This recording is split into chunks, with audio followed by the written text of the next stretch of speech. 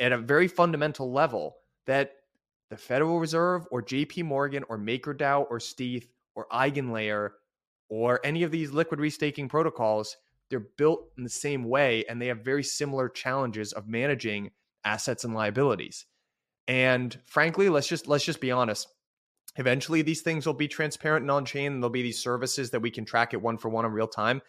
Check the code is kind of a meme now. There aren't enough people that actually know how to check the code. All right, everyone, getting to be that time of year again where we are 4 months out from DAS London, the largest, oldest institutional conference in all of crypto. But it's also Thanksgiving and Black Friday. And I know what you're thinking. You're thinking, Mike, I'm a loyal listener of Bell Curve here. Been wanting to go to DAS London, but I've been waiting for my Black Friday deal. I just haven't seen something from you yet. Well, don't you worry, dear listener. I and the good marketing folks at Blockworks have intuited that, and we are rolling out our Black Rock Friday deal special. See what we did there? Black Rock Friday. Institutions are coming and all that. For the next 5 days, if you head over to the DAS London site, which you can see linked in the show notes here, you will get 20% off of the group pack. So that's 4 packs. So grab family members that are interested in crypto, grab folks from your company, and come hang with the growing list of speakers in London. We've got the guys from Framework, Santi's coming out there, Evgeny Gavoy of Wintermute, a bunch of the big European funds, Electric, 1KX. This is going to be a really, really good one. So hope to see you there with the entire Blockworks family in London in March. All right, everyone. Welcome back to another episode of Bell Curve. Before we jump in, quick disclaimer. The views expressed by my co-host today are their personal views, and they do not represent the views of any organization with which the co-hosts are associated with. Nothing in the episode is construed or relied upon as financial, technical, tax, legal, or other advice. You know the deal. Now, let's jump into the episode. All right, everyone, welcome back to another episode of Bell Curve. You got Miles and I here today. Miles, how you doing, buddy? Great to be back. Another deep dive fireside chat. If you want to tee it up, I'll let you.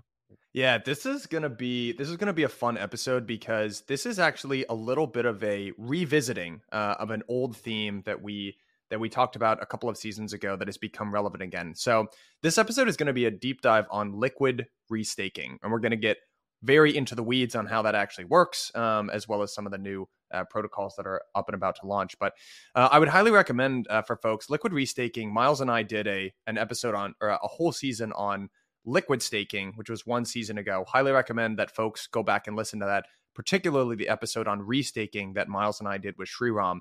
But throughout the entire course of that season, there was intersection of liquid staking and restaking, and we sort of hypothesized or mused about this idea of liquid restaking. But back then, I think we thought maybe this was going to happen, but far off into the future. And I think you and I wanted to do this episode now because it looks like, wow, there are a lot of teams that are operating somewhat on the DL. Some are just starting to come out. And this looks like this is something that's going to happen sooner than I think you and I both thought.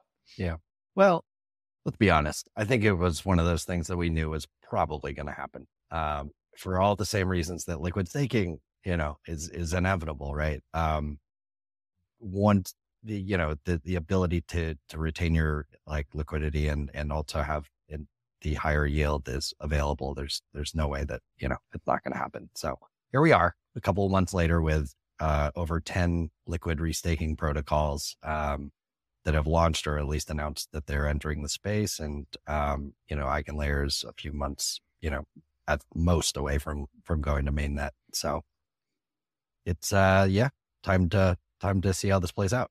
It feels timely. I agree. So guys, in terms of the agenda for this episode, Miles and I are going to do a little bit of a recap on our framework for looking at protocols like or liquid restaking protocols and how they're similar to restaking protocols like Eigenlayer, Lido, stablecoins. There's kind of a commonality between some of these protocols that we're going to be talking about. Then we're going to get into sort of the different models that exist for liquid restaking. Miles is going to call on you to kind of walk us through pros and cons and where you see the dominant model being. Then I think we're going to spend some time getting into kind of the competitive dynamics between all of the different players that exist in this liquid restaking supply chain. And then maybe we can view sort of at the end of what this actually means for ETH and this new sort of era of ETH exporting security and what that means for value accrual. We can end on some sort of higher level consequences. But for now, I want to walk folks through, this was a theme that you and I touched on quite a bit during that season of liquid staking. And We had several guests discuss the similarity between different types of protocols that on the surface look very different, but under the hood look extremely similar. So this diagram, if you're following along via video, this comes to us from Adrian over at Steakhouse. Shout out Adrian and all the chefs over in the Steakhouse. But this is something that Sam Kazemian of Frax talked to us about as well, which is there are these very different entities. And what we're actually looking at here is illustrative capital structures of the U.S. Federal Reserve, JP Morgan, MakerDAO, Steth, and I think we could add Eigenlayer and liquid restaking balance sheets to this as well. But basically the similarity is when you look at it from a balance sheet standpoint, you have assets on one side of the balance sheet, which are sort of yield-bearing assets. And then you have liabilities in the form of these sort of callable deposits, right? So for something like a bank, right, you have the callable deposits, which is cash that you deposit to a bank. Then they turn around and put that in very liquid securities like treasuries, or they put it out as loans. And what they're trying to do is it's a net interest margin business where they're trying to manage duration and risk of the assets and the ability for those liabilities to be called. So there's kind of deposits, debt, and then an equity buffer on the liability side of the balance sheet. And that's actually very similar for crypto protocols as well. So you've got MakerDAO as an example. Steth is a really good example of that, where there's kind of this two-sided marketplace where if you look at it from the standpoint of assets and liabilities, you have staked Ether. So you have sort of your network of operators that are earning ETH bearing yield. And then the callable deposit is Steth, right? And then there's a surplus kind of insurance fund. So that's kind of the framework that I think you and I want folks thinking about when we start to get into some of the weeds of what these liquid restaking protocols and kind of look like actually under the hood. Anything to add here, or what do you think about this? No, I think that makes sense. I think we can get into it. This is adding another layer of risk and complexity, I think, to that original model. And we can talk about some of the pros and cons there, and the different ways to do it. But, overall, it's the same idea of you have a demand side of assets coming in. You have, those assets are deployed to some yield generating activities and operators. And then you're giving the users, a derivative on the other side that they can go use in DeFi. I think, again, we can get into kind of the differences in models, but some of them will look more like Maker, where you can, depending on the risk of the underlying collateral, you can mint, less than 1-to-1 or maybe 1-to-1 if it's the least risky. And then others will look more like Lido, I think, where you're really depositing into a vault or, get a derivative 1-to-1. And then the protocol is managing all that, allocation and risk management on your behalf. Yeah, I would say two concepts to keep in mind as we go through this episode is principal agent risk and fungibility, which are both extremely important concepts to understand for these protocols. So principal agent problem is this sort of difference or a divergence in incentives in between the principal holders of something and agents who are acting on their behalf. So this is relevant for all of these protocols who are like, let's just take the case of Lido, where there's a delegator, right? So they'd be the principal in this instance that's coming to Lido and saying, hey, I want to delegate some of my ETH. And then there's Lido, who is the agent, and how they're being an agent in that respect is they're choosing which operators, so which professional stakers or eventually community stakers to actually delegate that ETH to, right? So principal agent risk is something to understand. And then there's the concept of fungibility, right? There are intense power laws for these businesses because they want that token or derivative or kind of claimable deposit to be viewed as money, right? That's the goal of something like Lido. They want Steth to be the dominant asset. There are huge power laws there. They want it to be basically 1-for-1 good with ETH. And so one of the key things that Steth needs in order to do that is kind of this idea of fungible 1-to-1, right? And something like Lido, that's a little bit easier than the situation in something like restaking or liquid restaking, because all of the operators are doing the exact same thing, right? These are all validator nodes that are staking and earning consensus level and execution layer rewards. But that's not necessarily the case in something like a restaking or a liquid restaking protocol, which we can get into, which just adds an entire new batch of complexity. Yeah.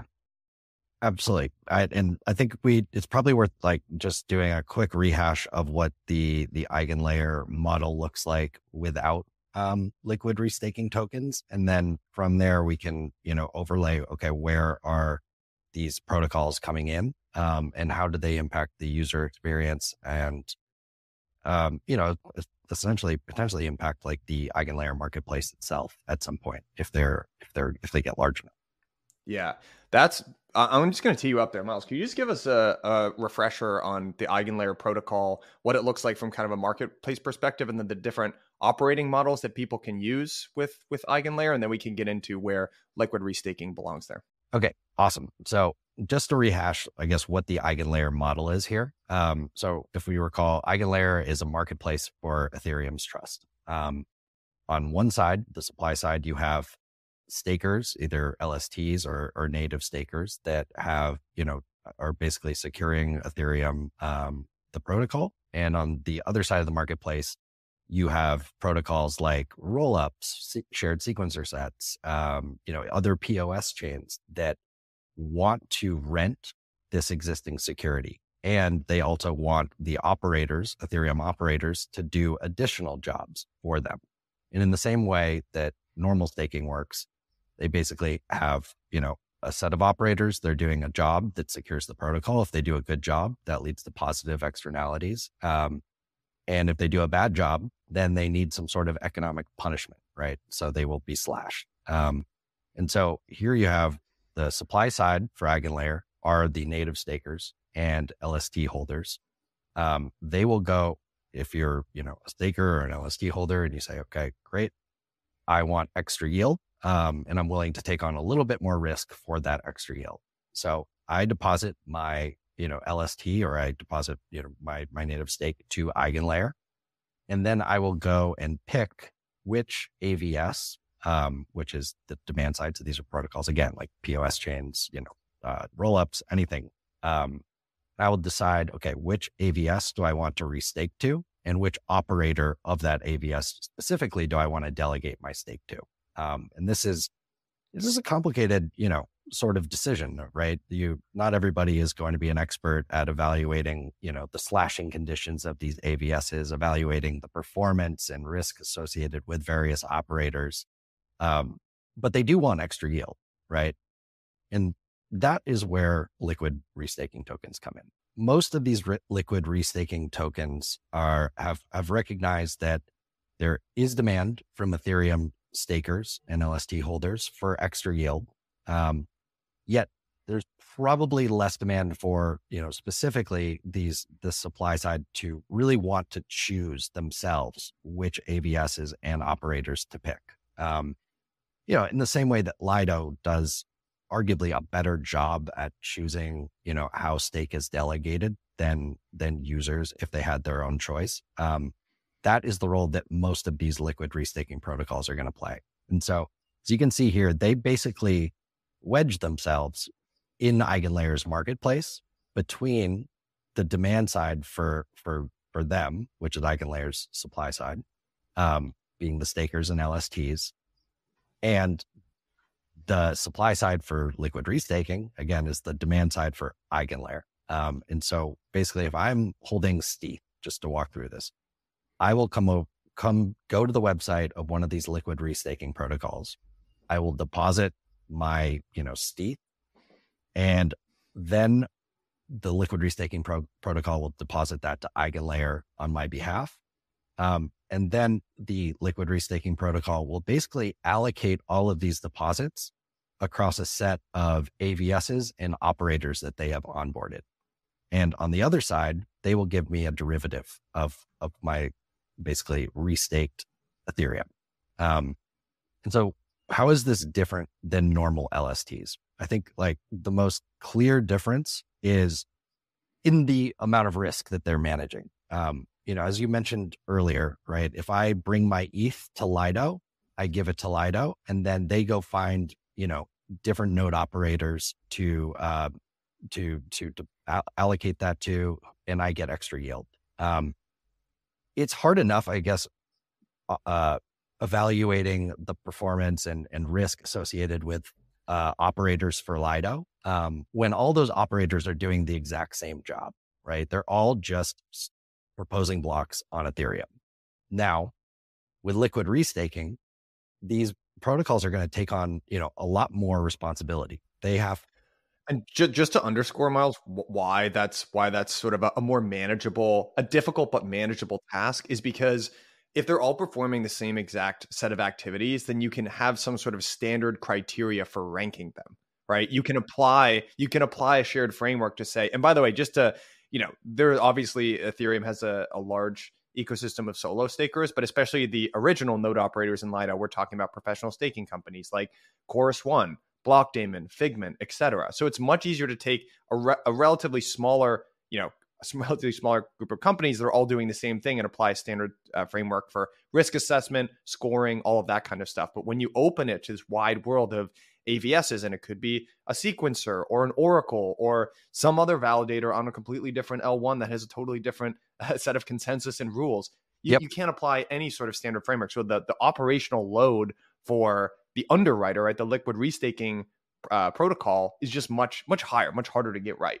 Right, of course, because if something goes wrong, just like liquid staking, those losses are socialized across the entire holder base, right? And so you need to be, if you're a liquid restaking protocol, you need to be, very, very careful about which AVSs you onboard based off of their own specific AVS, slashing condition risks, and technical risks, right? Like bugs, something could go wrong there. And you're evaluating the operators associated, that have opted into securing those additional protocols. And so my guess is this is going to look very similar to LSTs did when they first started, right? These operators are likely only going to be professional node operators. And it's a little bit less clear to me exactly how conservative they're going to be with AVSs, because to date, before Eigenlayer hasn't launched yet, we don't know exactly, how risk is going to vary, like how highly it's going to vary across AVSs. But the bottom line is the liquid restaking protocols have 2 layers of risk that they need to evaluate and then manage on an ongoing basis, in allocating all of these deposits across operators and AVSs. And if they do a good job, it's very happy days. Like you get the equivalent of steep, right? Because it's all fungible with each other. Except you're getting extra yield, right? And there's no slashing, hopefully. So, I think for the most part, the ceiling, I guess, for a lot of these liquid staking, liquid restaking protocols is that their derivative will have the, equal to Steth in terms of liquidity and integrations and use cases, but with extra yield. And now to do that, it's going to be, it's going to be take some very, very careful management. Yeah. So basically to sum up here, maybe to connect this diagram that we're looking at with some of the diagrams that we were looking at before, you can actually start to see, even that what we're talking about is much more logistically complex underneath the hood. There's still that same exact dynamic of a balance sheet here of managing assets and liabilities. So in this case, the liability is the easiest to understand. It's the liquid restake token. But the asset side is what becomes a lot more complicated here. And, in theory, you're connecting these two parties, which really ought to be connected, right? Which is people who want to earn extra yield on their staked ETH. Okay, there's a lot of incentive there. And then there are all these other actively validated services, which we've just kind of talked about in this, it's in this, group together way, but it's really a very heterogeneous sort of group. So alternative layer ones that want to, solve the cold start problem or, pay for security and not just inflate their tokens into infinity, oracles, sequencers, whatever that ultimately ends up being. There's a very rich sort of ecosystem there. I do have a question for you, Miles. Maybe, what we're looking at here, maybe for listeners who aren't watching via video, we're looking at a diagram here of sort of all the way on the left, the native stakers and LSTs, which are moving into sort of liquid restaking vaults, which is actually going to be sort of the front end that users ultimately end up interacting with, right? You're going to take your Steth to the liquid restaking vault. You're not actually going to see Eigenlayer. Eigenlayer's on the back end. They've already onboarded a bunch of these AVSs and operators. There's going to be overlap in between the actively validated services and operators between Eigenlayer and some of these different liquid restaking tokens. The liquid restaking token protocols, Jesus, so many words here, are going to decide which AVSs and operators they want to be a part of their token. And that's what the asset part of the balance sheet is going to look like. Then the Right. the So derivatives are the liquid restake ETH. basically, these liquid restaking protocols are going to allocate deposits to a subset of eigenlayers, AVSs, and AVS operators. And in the same way that, Lido is now expanding into different staking modules, and they're adding solo staking, the community staking module, they have the DVT module, right?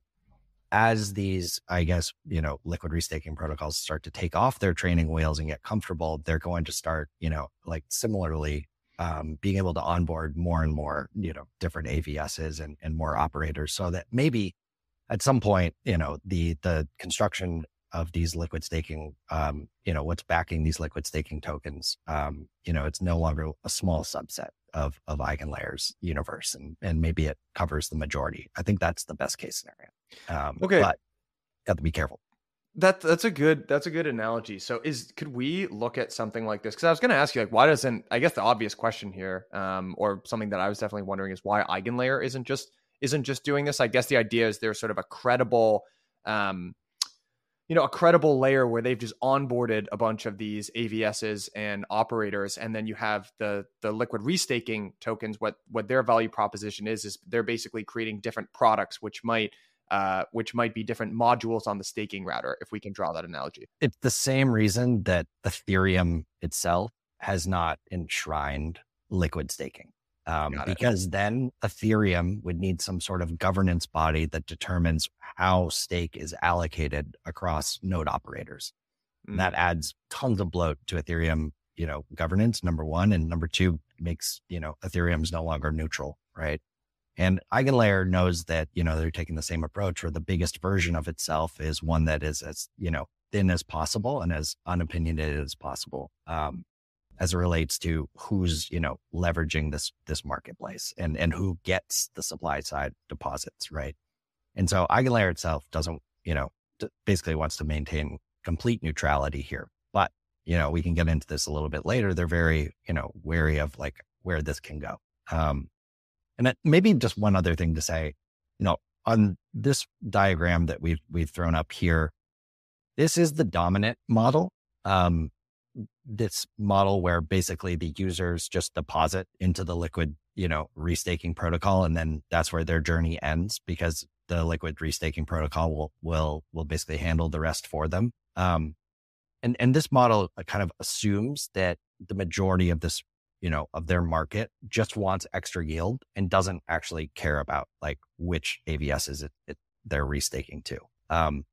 There are other models here that I think will be tried, where it basically, if you're an LST holder, you could deposit into Eigenlayer, then you could choose your AVS, right? And the operator, and then you could borrow off of that position. You could mint, some LTV based off of the individual risks of your, position, some stable coin or some ETH, based derivative. Now I think that is maybe the less popular route here, because I think most people are recognizing that in the same way that, Lido is not bending over backwards to let users basically choose which staking module they are allocating their stake to, because it creates lots of fungibility issues, and it's just shown the market doesn't actually want that, right? That's why people are most these projects are going this vault route. But I did want to call out that you could basically, at the risk of losing fungibility, or at the risk of maybe not being able to mint, 1-to-1 from your position, you could have a similar sort of end product, but letting the users have more control over exactly where their deposits are going. Yeah, this is exactly the conversation, again, to refer to an episode that you and I did with Izzy of Lido and Ashin of Obel Labs. We got really in the weeds of what the staking router was going to look like. And, there was a big conversation about, especially I think this comes up with institutional staking, something like that, where they're like, look, we want to stake here, but we need to know who our counterparties are. So we need to be able to choose validators who have been KYC'd. And Lido's like, well, I mean, we can't really do that because then, you have a direct position with these specific set of validators and the position isn't fungible. And that defeats what we're trying to do here with making stETH this fungible asset. It kind of sounds like with this alternative model where users have a little bit more choice, they get to select one AVS, something like they have a preference maybe for this AVS or the set of operators or whatever. I know there are technically two submodels there, one where you can select the AVS and the operators, one where you can only select the AVS. Yeah. But just for simplicity's sake, let's just say you get to select the AVS and you can kind of construct your own risk profile. And then instead of minting one-to-one, similarly to Lido, there's underwriting of risk and say, well, you're selecting really risky AVSs here. So we have to build in some loss provisions. So you can only get 75% LTV, something like that. Right. Looks more like Maker, frankly, right? Looks makerish. Yeah. Depending on like your collateral is a reflection of like the asset itself and the, in this case, AVS and operator. And based off of those, risk parameters, you can mint, up to one, but likely less than one to one. Right. So yeah, I think that's kind of laying at the lay of the land right now. And there's lots of interesting competitive dynamics, and maybe we can get into, starting to get into, I guess, before the competitive landscape, like, is this good? Why might you think this is good? Why might you think this is bad? If you're, say, in the shoes of somebody at EigenLayer or just, a general Ethereum stakeholder. Before we get into even the like, is this good or bad? Let's talk about some of the competitive dynamics here. Yeah, let's talk about this actually from because the way that I see it right now, there are multiple different stakeholders here.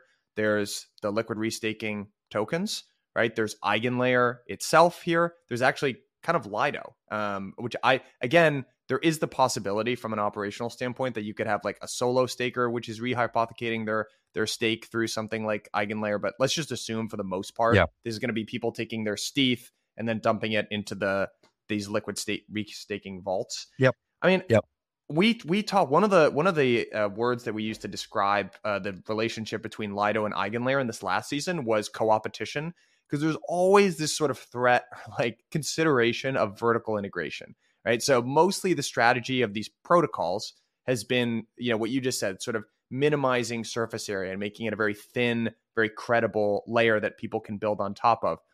But, from the perspective of Lido, for something like the staking router, they can roll out a restaking module and then compete directly with EigenLayer, something like that. So there's always kind of this idea of vertical integration. Where do those sorts of same tensions exist, here? And how, if you're putting yourself in EigenLayer's shoes, how are they feeling about these liquid restaking tokens that are kind of building themselves around your protocol?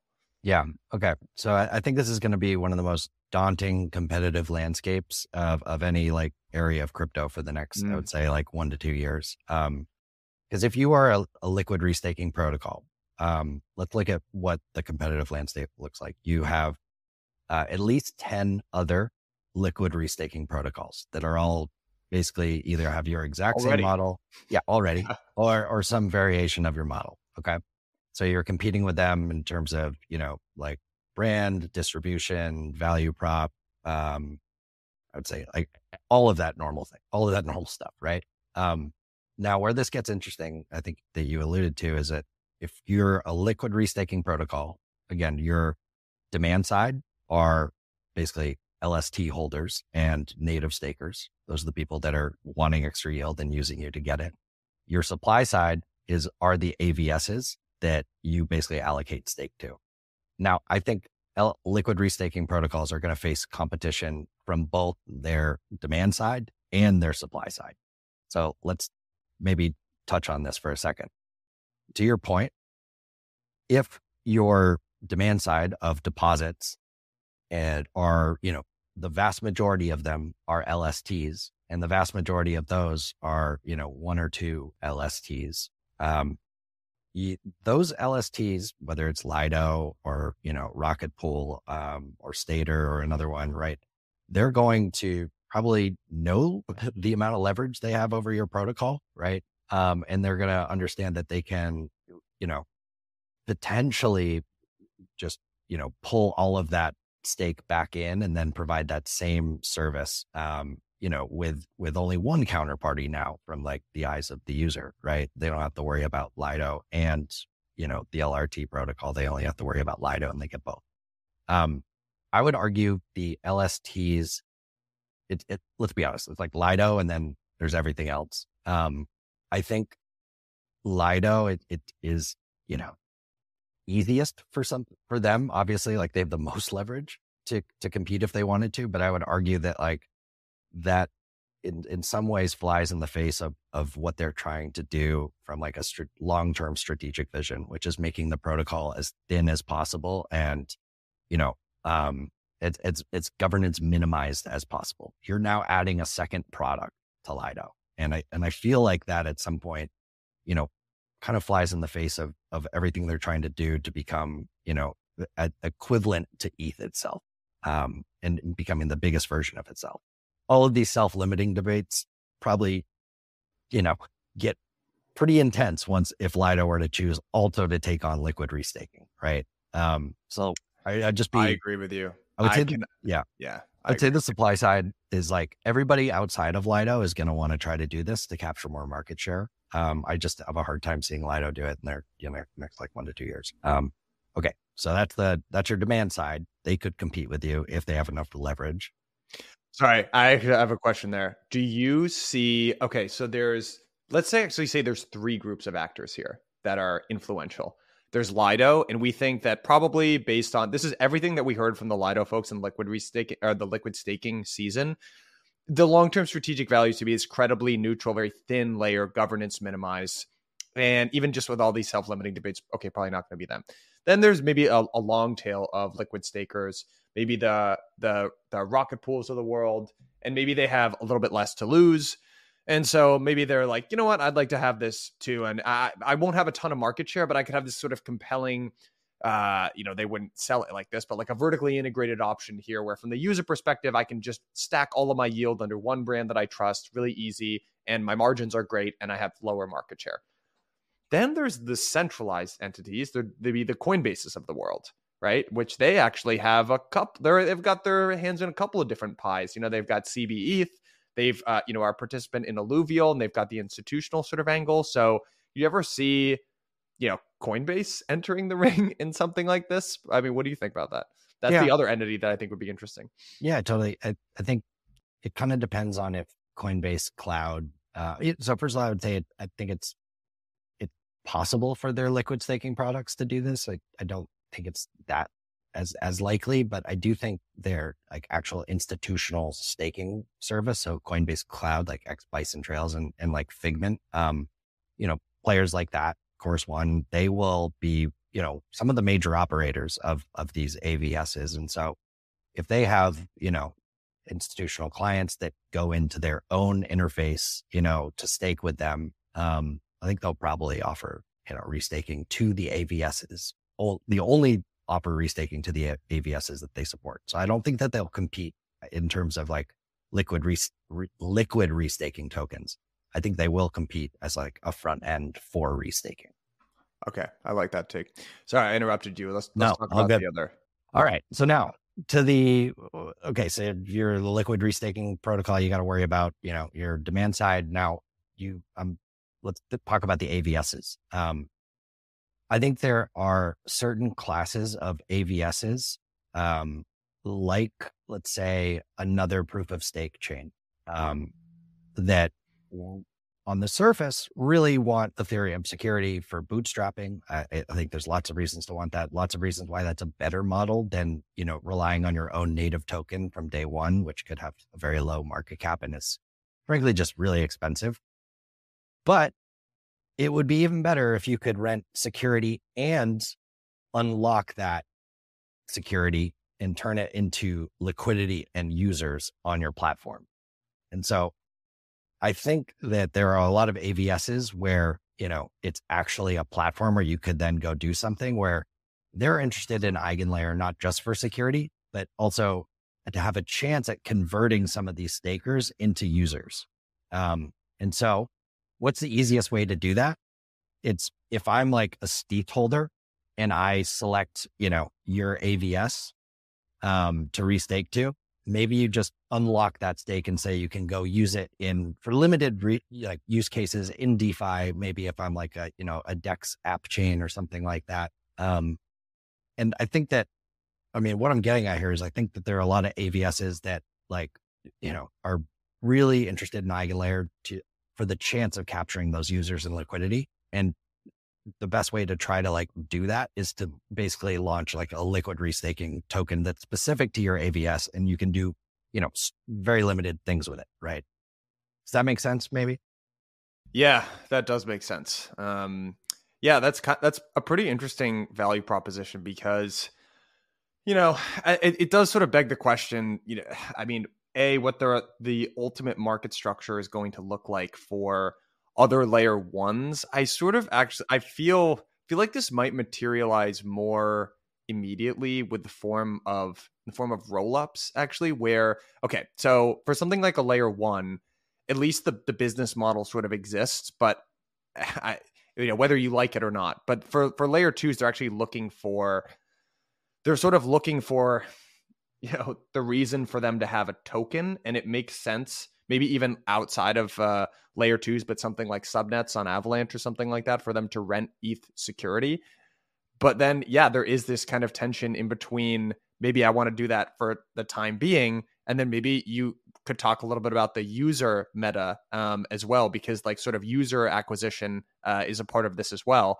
But yeah, I kind of see I actually don't really know how to think about it yet, but it's a super interesting dynamic. Yeah. I think what I'm also kind of getting at here is you see a lot of, projects moving to ETH L2. You have a lot of projects that are basically trying to find ways to improve their Ethereum alignment. And I think the subtext there is sometimes we want to capture users and liquidity from Ethereum by presenting ourselves as more ETH aligned. And one way to get more ETH aligned is to say we're secured by EigenLayer, secured by ETH stakers. Okay, that's great. But how do you convert that alignment into users and liquidity? Easiest way to do that is to unlock that, restaked value and let it, go deploy that into your specific DeFi ecosystem or your XYZ. So I think that, I think they'll face pressure from their demand side. And what adds to that as well is that I think a lot of these AVSs, they'll be paying, EigenLayer restakers in their native token, right? And so these liquid restaking protocols are going to get, an alphabet soup of yield and all these different tokens. And what do the liquid restaking, protocols, what do their users want? They want more Ethereum, right? They don't want alphabet soup of rewards. And so the likely path here is that the liquid restaking protocols will get these rewards and all these random tokens. They will sell them and back into ETH and then redeposit that to compound the rewards, right?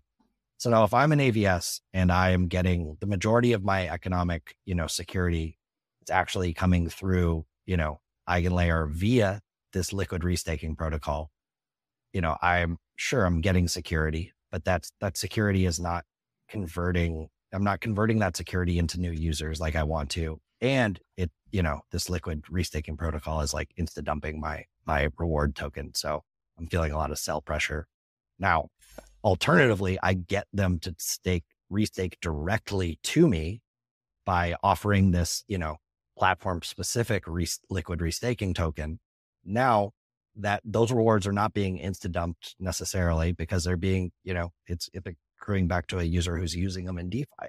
And so you've converted the user into, you've converted the security into a new user, into liquidity on your platform, and you avoid the sell pressure. And so I think that the incentives, on one side, it's great because this is going to funnel in, I think, net more economic security than if, EigenLayer didn't have liquid restaking tokens, and that's good for AVSs because they have more security, right? On the downside, I think that they would really, really prefer that, in some ways, that they could just get that restaking and turn those into users and avoid the sell pressure, right? Yeah, I wonder if this is going to be such a basic question for this podcast because it's kind of a fundamental premise to Eigenlayer, but I'm now really trying to put myself in the shoes of someone who wants to rent ETH security. Let's say I have the sovereignty of being able to launch my own token. I wonder if there's a little bit of an analogy here in between countries managing foreign exchange reserves where they keep a bunch of their reserves in something like a US dollar, but then they can print their own currency. And what they kind of have to worry about is exchange rate risk. Dual token models. Yeah. Yeah, that's kind of what that sounds like because, immediately where my head goes is like, okay, well, I don't actually know if that sounds like that good of a deal. Okay, I want ETH security. And the reason that I want that ETH security is because I'm just printing tons of my token. I have this crazy inflation rate. But the advantage of that is I can always just decide. Well, hold on.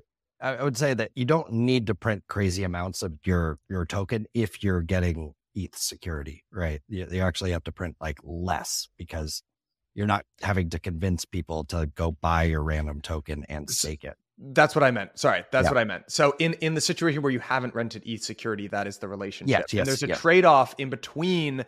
You have to convince these people to do this crazy stuff, and you have a higher inflation rate. But you have total sovereignty over that, as opposed to something where you have this liability in the form of you have to pay for this ETH security, which is denominated in something that you don't actually control, and you're trading off in one instance, almost like execution risk versus exchange rate risk. And that's kind of an interesting. I think there'll be plenty of protocols that opt for that. I do think the point that you're making here is very key about potential user acquisition and ETH alignment and all of that stuff. I feel like that's a critical point as well. Yeah. And I think it, at some point you can basically use Eigenlayer for bootstrapping, but then once you're a certain size, you can start to wean off of it because at that point you can actually introduce your native token that has some material value, right? And so you can be shifting the proportions of where the security is coming from, away from it being 100% Eigenlayer and it costing you that much to, okay, maybe now my protocol is like actually making money and I can, just direct that real yield to stakers. I hate that word real yield, but yeah, you know what I mean. I do. All right, everyone, getting to be that time of year again where we are 4 months out from DAS London, the largest, oldest institutional conference in all of crypto. But it's also Thanksgiving and Black Friday. And I know what you're thinking. You're thinking, Mike, I'm a loyal listener of Bell Curve here. Been wanting to go to DAS London, but I've been waiting for my Black Friday deal. I just haven't seen something from you yet. Well, don't you worry, dear listener. I and the good marketing folks at Blockworks have intuited that, and we are rolling out our Black Rock Friday deal special. See what we did there? Black Rock Friday. Institutions are coming and all that. For the next 5 days, if you head over to the DAS London site, which you can see linked in the show notes here, you will get 20% off of the group pack. So that's 4 packs. So grab family members that are interested in crypto, grab folks from your company, and come hang with the growing list of speakers in London. We've got the guys from Framework, Santi's coming out there, Evgeny Gavoy of Wintermute, a bunch of the big European funds, Electric, 1KX. This is going to be a really, really good one. So hope to see you there with the entire Blockworks family in London in March. I've got one more question for you, almost from the sort of a strategic or go-to-market standpoint from the perspective of these different liquid restaking protocols. And then let's return to that question that you posed about, is this good, or what are the broader implications of this even existing as a thing? So I feel like, let's put ourselves in the shoes. Let's say we're not, we're still, Mike and Miles, but you and I are launching a liquid restaking token provider, right? We're gonna do this. We're gonna compete with our supply and demand sides that are trying to squeeze us because there's massive market opportunity, and we think we've got what it takes. Let's walk down the set of decisions that we would need to make. One I think would be: are we retail focused or are we institutionally focused? And I think that's going to be like, there are some you're starting to see this within liquid staking, which is, I think it's sort of starting to cleave a little bit in between retail, which is kind of the Lido version. And Lido folks, if you're listening to this, please correct me if the intent is to pursue make some changes to liquid staking or the staking router and to pursue the institutional market as well. But let's just say Lido kind of dominated retail. And the benefit of that is it's mostly retail here now. And they got, huge power laws. They got all this market share. The downside is maybe the retail money runs out and eventually you need institutional money to come in. And also you have this, virulent response from the community, this, Lido isn't aligned, and this social scaling dilemma. Then on for the institutional angle, it's kind of a different value proposition, right? You're pursuing a group of capital, like pools of capital ultimately that are much larger, but are probably longer term customers. And maybe you're taking the risk that you're too early for something like this. And you're hoping that, these big macro funds or long only mutual fund ETFs are going to get staking all of a sudden and then just, you know what I mean? How would you assess that kind of trade off of pursuing an institutional or retail solution? Or am I making a dichotomy out of nothing? No, I think that's right. I don't know. There's just part of me that I think I can see the path to like institutional staking very clearly. I can see the path to staking becoming like, commonly incorporated into Ethereum investment products and ETFs. And I can see like basically the preconditions, like the types of solutions where this might actually work, to get that capital, from fiduciaries and actually have it staked. And that really comes down to like, I think the counterparty risk with the node operators that the capital is being staked to. And so from that side, I have a hard time actually seeing, into the same sort of penetration into liquid restaking, apart from when you're adding zero counterparty risk. Like if you feel comfortable staking with Figment or Coinbase Cloud, the only way that restaking, you could see yourself entering restaking is probably through those same operators. And so I think that, again, that's why I kind of pointed at the native staking and native restaking as probably being, the more likely sort of like competitor there. I just have a hard time seeing, like if it's direct investments from like an institutional fund, a hedge fund, whatnot, or like some of these market neutral yield shops, like I could totally see them like, being amendable to this. But I think this is going to be one of those things again, where like, it's going to start retail. It's going to start for the yield, the risk on sort of like, crypto native shops. But this will, I have a hard time seeing this like, restaking incorporated into, an ETF at any point. Yeah, all right. So I agree with that. And maybe to compound your thinking there, one of the dynamics that you and I talked about in our liquid staking season was that eventually it looks like the yield that just gets paid out to stakers or vanilla liquid stakers is trending down, probably because for two reasons. One is the stake rate goes up. That's just less consensus layer rewards going on. But I also think that we've probably seen now that I say this, it's going to be the opposite, but maybe a local peak in terms of MEV. Just even this last season of Bell Curve been really focused on DEXs, and every AMM operator that you talk to they are single-mindedly focused on minimizing the amount of MEV that leaks out of their app. And it's funny, I went into this season thinking it's going to be this competition in between LPs and swappers, and it's like, no, actually they're just like, there's this huge other problem to solve before we even get to that dynamic, which is, lever. So our LPs getting screwed by Sex to Dex arbitrage and, 1559 and gas costs and all this stuff. And they're single-mindedly focused at recapturing a lot of that or redirecting it back to the app layer to the stakeholders of their platforms. So I kind of feel like the staking yield for ETH is going to go down, which is going to push people into restaking, liquid restaking. But the risk profile of someone who's willing to do that is probably not an institution. Yeah. At the only chance again is like the institution's not going to be basically like taking on additional risk with operators that they don't know and AVSs that they don't know. I do agree with you that like all of this leads to lower, base like risk. The risk-free rate, comes down quite a bit. Ethereum security goes up a bit. That's healthy for the protocol. But then, finding like that that next opportunity, I think it's going to take a little while for people to get comfortable with this, or at least the additional yield by that opportunity. I mean, if I could, I've heard this referred a number of times, which is the idea of the risk-free rate. And we talked about it on podcasts before, and I never really know how I felt about it. it's not a risk free rate. Yeah, it's not. it's not. But And you know what? I ultimately think it's kind of silly to compare something like ETH staking yields to treasury rates. It's just not the same thing at all. You make the decision to invest in ETH, and then you make the decision, do you want, a little bit extra or not? But it's not like people looking at, my ETH stake rate or my treasuries, like which one am I going to do? Like it's totally different. You get exposure to ETH, that's where you're going to make or lose all your money. Yeah, it's not right. the 5% versus the 3%. So I just think I don't know why that just crystallized with me this week. I was like, I feel like there's a pretty silly comparison to make, actually. It is. Okay, one more sort of fun, even just hypothetical, and before we get into the bigger stuff, let's go to market.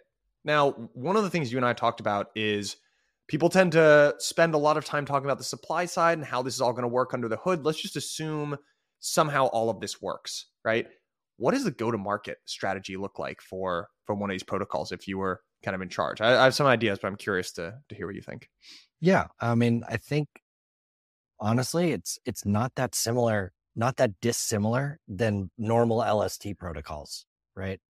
Your first job is basically to establish a node operator set that you feel very comfortable that is not going to lead to disastrous slashing, before you even get off the ground, right?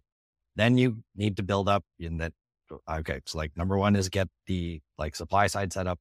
Number two is build liquidity, right? This is the same playbook. It's going to be going to the same venues, going to Curve, going to market makers, and maybe it's a little bit different now because we have Uniswap and V3 and other sorts of AMMs and whatnot that this might kind of get beyond Curve essentially. And then number three is you're going after integrations, right?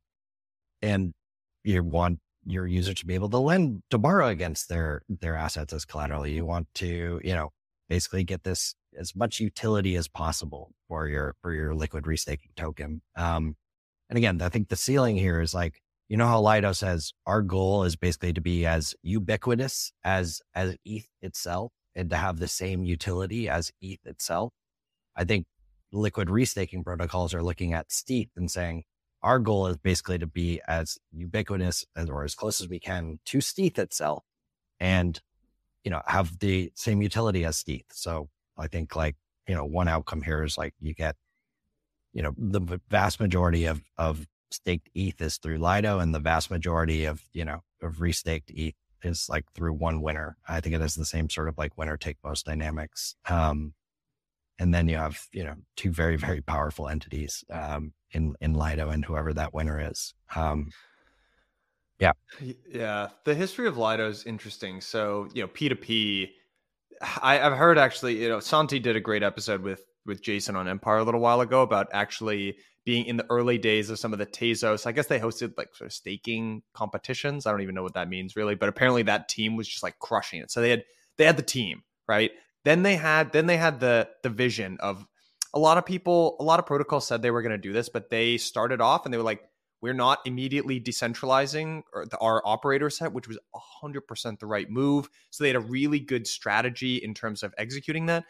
And then the thing that they got right on the distribution integration partnership front, but also kind of got a little bit lucky, was the integration with Aave, from the beginning. And Aave started to blow up. They became the dominant, liquid staking token on Aave, and it sort of kickstarted this flywheel. So I was even thinking to myself, if this were you or me, and we were sitting around and we were being like, we should be prioritizing, integrations. Would we be going after the Aaves of the world where there's already, established, or are there upstart, maybe new protocols or something like that, or ecosystems or whatever, where we could catch a protocol that's on the come up?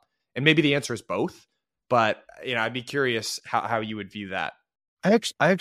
I'm maybe this is counterintuitive, but I would take that tried and true path. I think what Lido didn't win on yield It didn't win, because it like, honestly, it didn't even win because of those like integrations right away.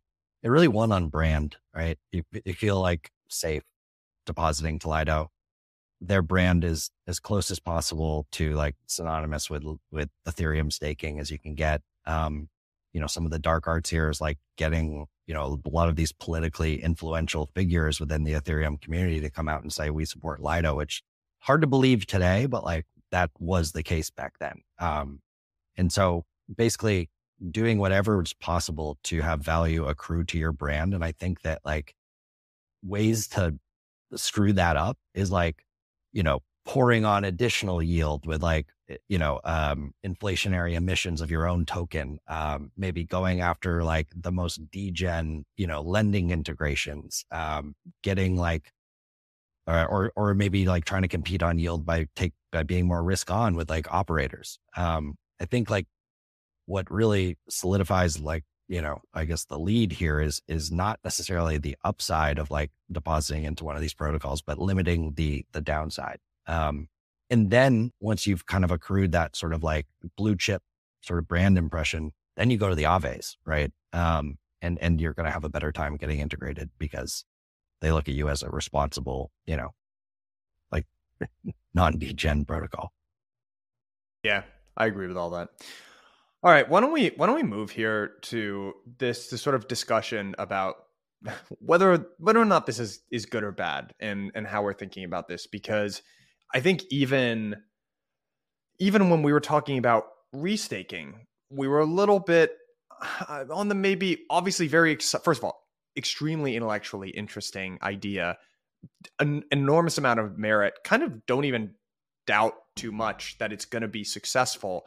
I think people get a little bit spooked with this idea of rehypothecating ETH and multiplying claims on the same amount of underlying ETH and the additional amount of principal agent risk that you take on there. And then liquid restaking just seems to compound all that.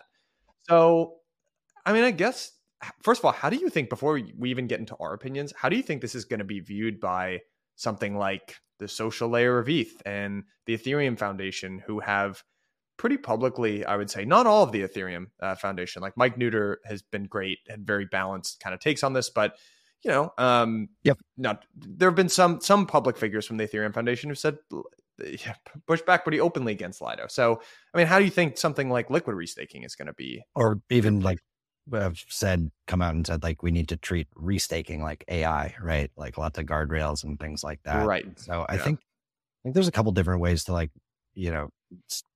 if you're in a, like thinking, if you're coming from the EF or like you're just a core Ethereum, like stakeholder, you can look at this as good and bad. And that's a little bit different than the way that even like EigenLayer itself looks at this as good and bad. So maybe we'll start with like, if you're thinking about this from the perspective of like Ethereum itself, the base layer, if this is good or bad. I think the good side is that EigenLayer and, liquid restaking on top of that is going to bring in more stake, like to Ethereum. Like the staking ratio will go up, the demand for staking will go up. And that's a combination of looking for additional yield and now having ability to get additional yield. So that's good.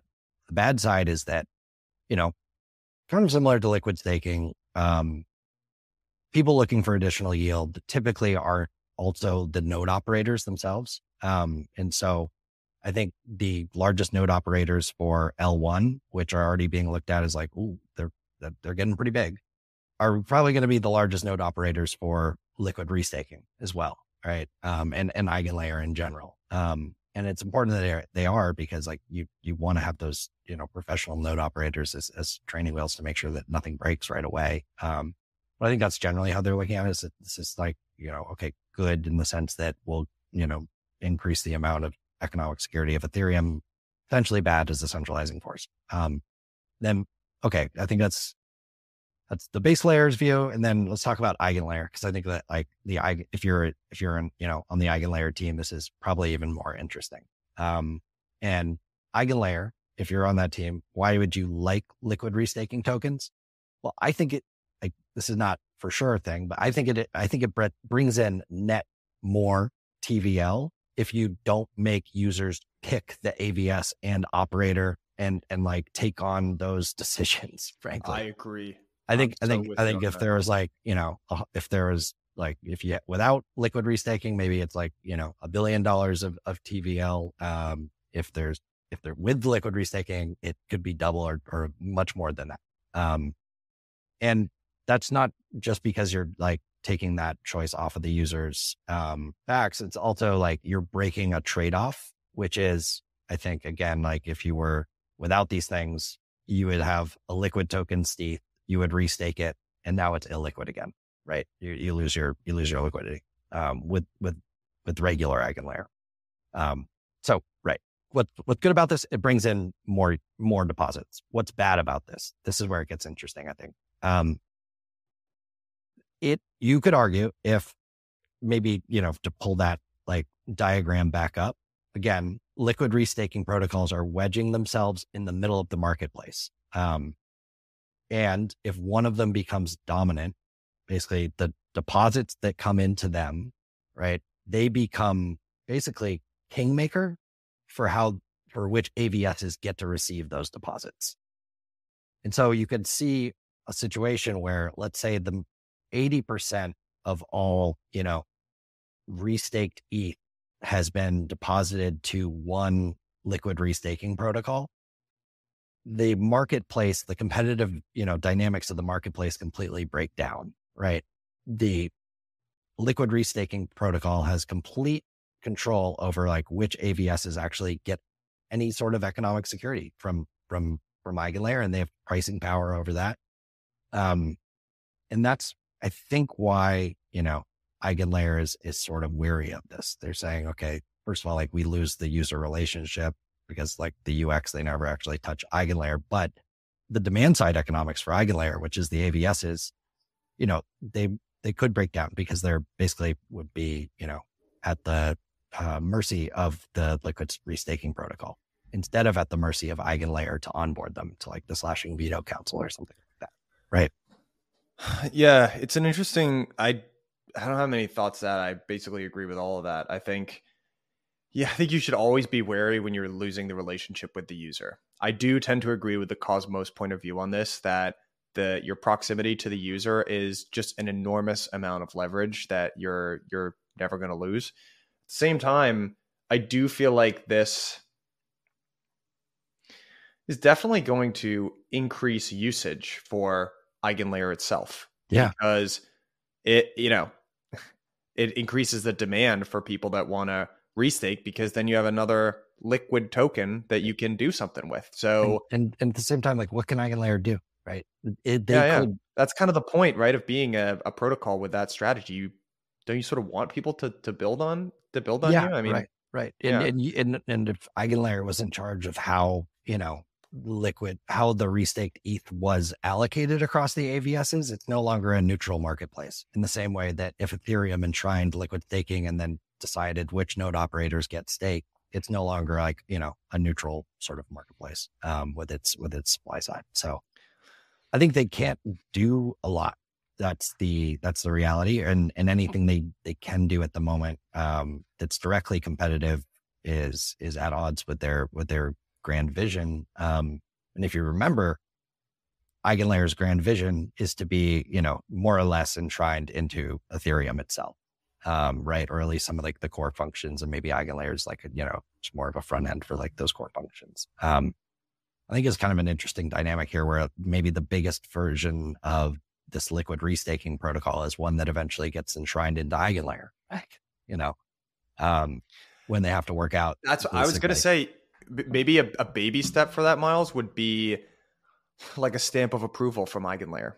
Like you could imagine, it would be very powerful from the perspective and that way you don't maybe need to enshrine the whole thing, but you can just say, hey, basically this is Eigenlayer approved. That would immediately have the effect of, if it's not Eigenlayer approved, way less people would use it.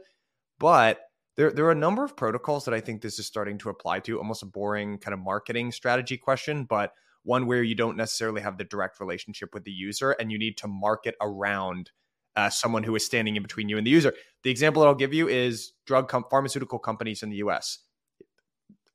very simplified supply chain here. Makers of these pills, doctors' offices and hospitals that distribute the pills, patients, right? And what you see, actually, this is where you see these horrible ads. These are the worst ads in the face of the planet, but they just roll these things on TV, so that you can have a relationship with whatever this Yeah. Believe me, medication.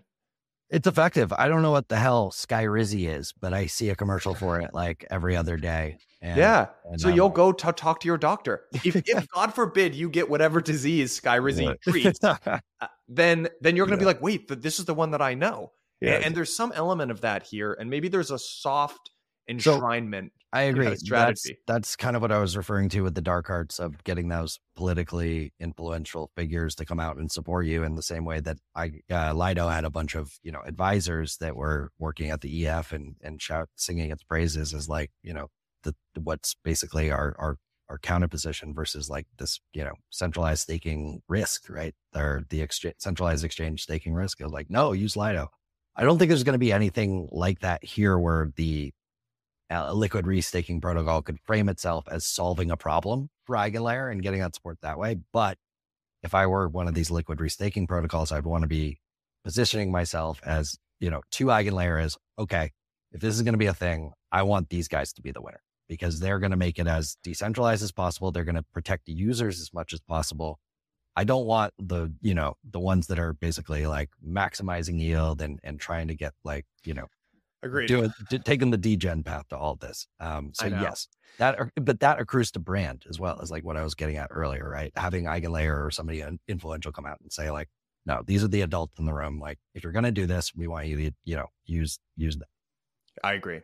Okay. Let's talk about even on a high level, not from the perspective of the base layer or Eigenlayer, like do you and I, what do we think about this? And maybe because I actually have I have maybe like a more positive view to end on here, but to just clearly spell out, I think the risks to this is, I mean, you're taking on a lot of principal agent risk with something like this. And it would be interesting to get either folks from Eigenlayer or one of these liquid restaking tokens on to debate if this is creating leverage. But in a sense, I sort of feel like it is creating leverage. You're creating multiple different claims on the same underlying spot ETH.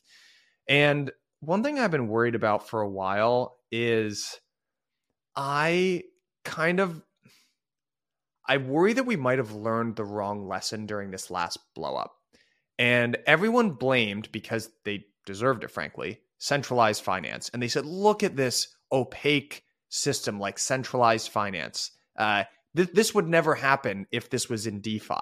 And look at Aave and Compound and all these protocols ended up working out. It's kind of like, well, yes. And I want to believe that narrative. And I do think in a long-term future, putting things on chain radically does increase transparency and solves that problem. But I don't think we're there yet. And just to re-show you this diagram, because it shows at the base layer or at a very fundamental level that the Federal Reserve or JP Morgan or MakerDAO or Steth or Eigenlayer or any of these liquid restaking protocols, they're built in the same way, and they have very similar challenges of managing assets and liabilities. And frankly, let's just be honest. Eventually, these things will be transparent and on-chain, and there'll be these services that we can track it one for one in real time. Check the code is kind of a meme now. There aren't enough people that actually know how to check the code, and I just don't really believe in that. So for the time being, eventually I do, but for now, I think we have to acknowledge that there are too few people who actually know how this stuff works for it to be usefully transparent, and it's very, very complicated. And so I sort of worry going into this next cycle, because you can see this. There's a lot of on-chain infrastructure being built, which is awesome. That is so good. That's 100% the direction that we should go. But I think we should go eyes wide in, saying a lot of the challenges that blew up these centralized lenders are going to come to these decentralized protocols. And we shouldn't just kid ourselves and say it's all on chain, it's decentralized, we shouldn't worry about it. There probably are going to be stresses to the system on the DeFi side of things during this next cycle. And let's just call a spade, restaking and liquid restaking does not alleviate the stresses that would happen in that case, Yeah. I think I agree with all that. I would say that I think a lot of this is kind of going to have to be a collaborative effort at making good decisions. And what I mean by that is it's not just on the liquid restaking protocols and, being smart about like which AVSs they onboard, and in operators they onboard. It's not just about Eigenlayer, being smart about like, the slashing veto committee and onboarding through that only like, I would say like safe sort of AVS setups. It's also on like the Aves of the world, right? To not allow like, or at least be like pretty conservative with things that could make this 10 times worse. Because if we remember, liquid staking really blew up once, Aave onboarded Steth, and then people could run that loop to, like basically have like a 3x leverage on staking. Well, imagine if you take 3x leverage on staking, you have that Steth, and then you put it into Rio or another liquid restaking protocol. And then you take your, liquid restaking token back to Aave, and you could do like 3 more loops on it. Right. And that's when this thing like gets really scary.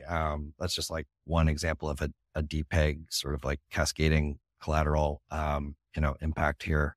And that's when like, I think you could see the withdrawal queue, end up with like months at long, like withdrawal times, because Eigenlayer is trying to withdraw this ETH, the slash. And then you have lending protocols that have bad debt because like that ETH, needs to be repaid somehow. Right.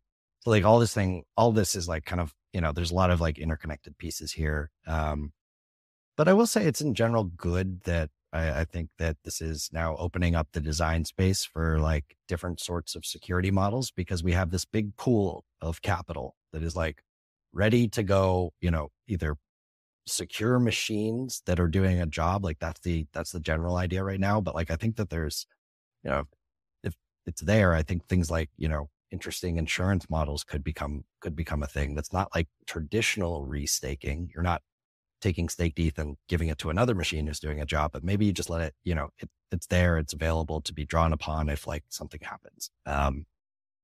Because I think like staking is, that's kind of been the first use case for all this, but like could be a lot more. So maybe to end on the positive scale, I think ultimately this ends up being a pretty dominant model. And I kind of think it's the way that TradFi works in a not bad way. I think just describing my own journey going through TradFi, because especially in the US and just Western markets, everything is highly financialized. And I think it's really easy to look at that and say, oh, man, why do we need all this financialization? These people are just pushing paper around, creating derivatives, getting rich, doing nothing. And we've probably taken it too far. But when you look under the hood, there's some really good reasons for that financialization. I'll give you an example. The 30-year mortgage, that's not an animal that you find in the wild, so to speak, right? That relies on derivative and swap markets, and actually degens to take the other side of interest rate swaps. So there's good to financialization as well. And I think this is what a natural thing that was going to happen in crypto, because we're not actually that wildly different. We have better systems, but it's the same overall principles, and financial gravity still applies. And if we're going to be basing the next financial system on any one asset, I'd rather it be ETH. And I think there's a pretty bullish ETH argument to be made here, because exporting security like this, exporting ETH is it's actually something I once thought Bitcoin would be able to do, but I think they've chosen a very different path. And instead, what it actually reminds me of is treasuries. So the dynamic of the world is in treasuries is we export treasuries to the rest of the world through raising debt. And then those treasuries are the collateral that a bunch of countries end up using, either as foreign exchange reserves, or B, to fund additional projects. Consider it security, right? In this instance. And what that looks like, that's essentially what Ethereum is doing right now. It is exporting its asset to all of these other ecosystem country type things. And it is the closest thing that I have seen in crypto to date of transitioning purely from a commodity to something like a denomination. And I push back on this idea of ETH being ultrasound money, but there is a deep analogy to be made here from treasuries, and I feel it is pretty bullish and for the endurance of ETH at being at the base layer of this ecosystem. Right. Good for capital efficiency, which is good for new products and investment. I agree with you. Crypto native treasuries. Wait, I thought we said this staking was not the risk-free rate. Not now.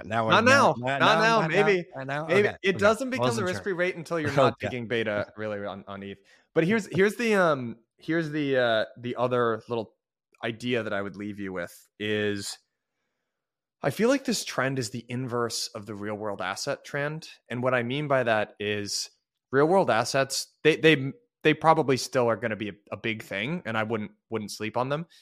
But I think the real reason why they existed is there is a profound lack of collateral that exists on chain, like pristine on chain collateral.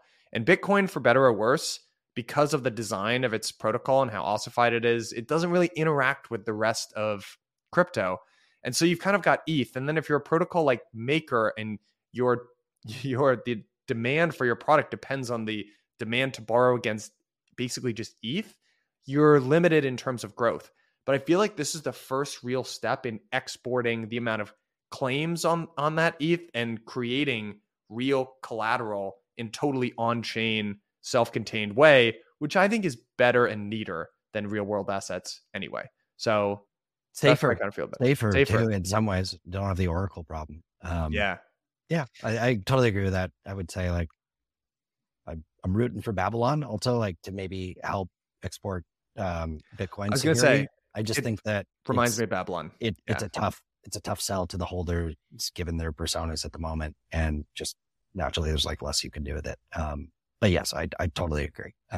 So it's all more native here, I guess. It's kind of interesting to think about, like, if maybe there's an alternative to rollups where you don't have to have the constraints of a rollup, but you are economically secured by Ethereum. Is like good or bad for ETH, long term. And the market, by the way, when I say like if the market says like, no, this is just as good for like us as a roll up, then, that will be like the outcome, whether ETH likes it or not. And whether is that good for Ethereum, I think it still could be good because again, like this is increasing the staking ratio, which takes liquid ETH out of supply, which, drives demand for ETH staking. Like it all, could actually help the price of Ethereum, even though it's really directly benefiting Ethereum's supply side by giving it extra yield. I think it also could potentially help ETH holders at some point. I agree. Yeah, we'll see. We'll see. We were talking about that a little bit before. It's hard to really speculate on, is this going to be directly good immediately for the value accrual or whatever. But I think long term, there's no doubt that this is very good for Ethereum and good for crypto. And these kinds of ideas and these big swings, obviously there's risk. Don't want to downplay that. Feel like we did a good job of underscoring what that risk is. This gets me excited. This is a big idea. And this is, I feel like, why we're here, kind of to take these big swings and really cool ideas like this. Yeah, I totally agree. It fires me up is how I honestly feel about it. Really excited about it. Really excited about like just to see how these competitive dynamics play out. What people end up, like the design space that a lot of this opens up from a like security model angle. Now that you have all this, consolidated capital that's looking to do some, looking to earn additional yield, there could be a lot there. So saddle up. We'll see how it goes. Saddle up, baby. Do your own research, know your risks, be safe. Don't do anything dumb. But I think at least from where we're sitting, it's safe to at least get intellectually excited about this and watch how it plays out. So absolutely. All right, partner. This was a good one. I think we did our subject justice here. Hopefully. I think, and we might have some more Eigenlayer related stuff as the start. Start too, actually. Maybe just a tease. A little tease. Yeah. Maybe we do, Miles. Yeah. We'll drop some more tidbits and hints like that. But maybe look out for something else for all right. of us. Yeah. Sounds good, man. All right, buddy. See ya.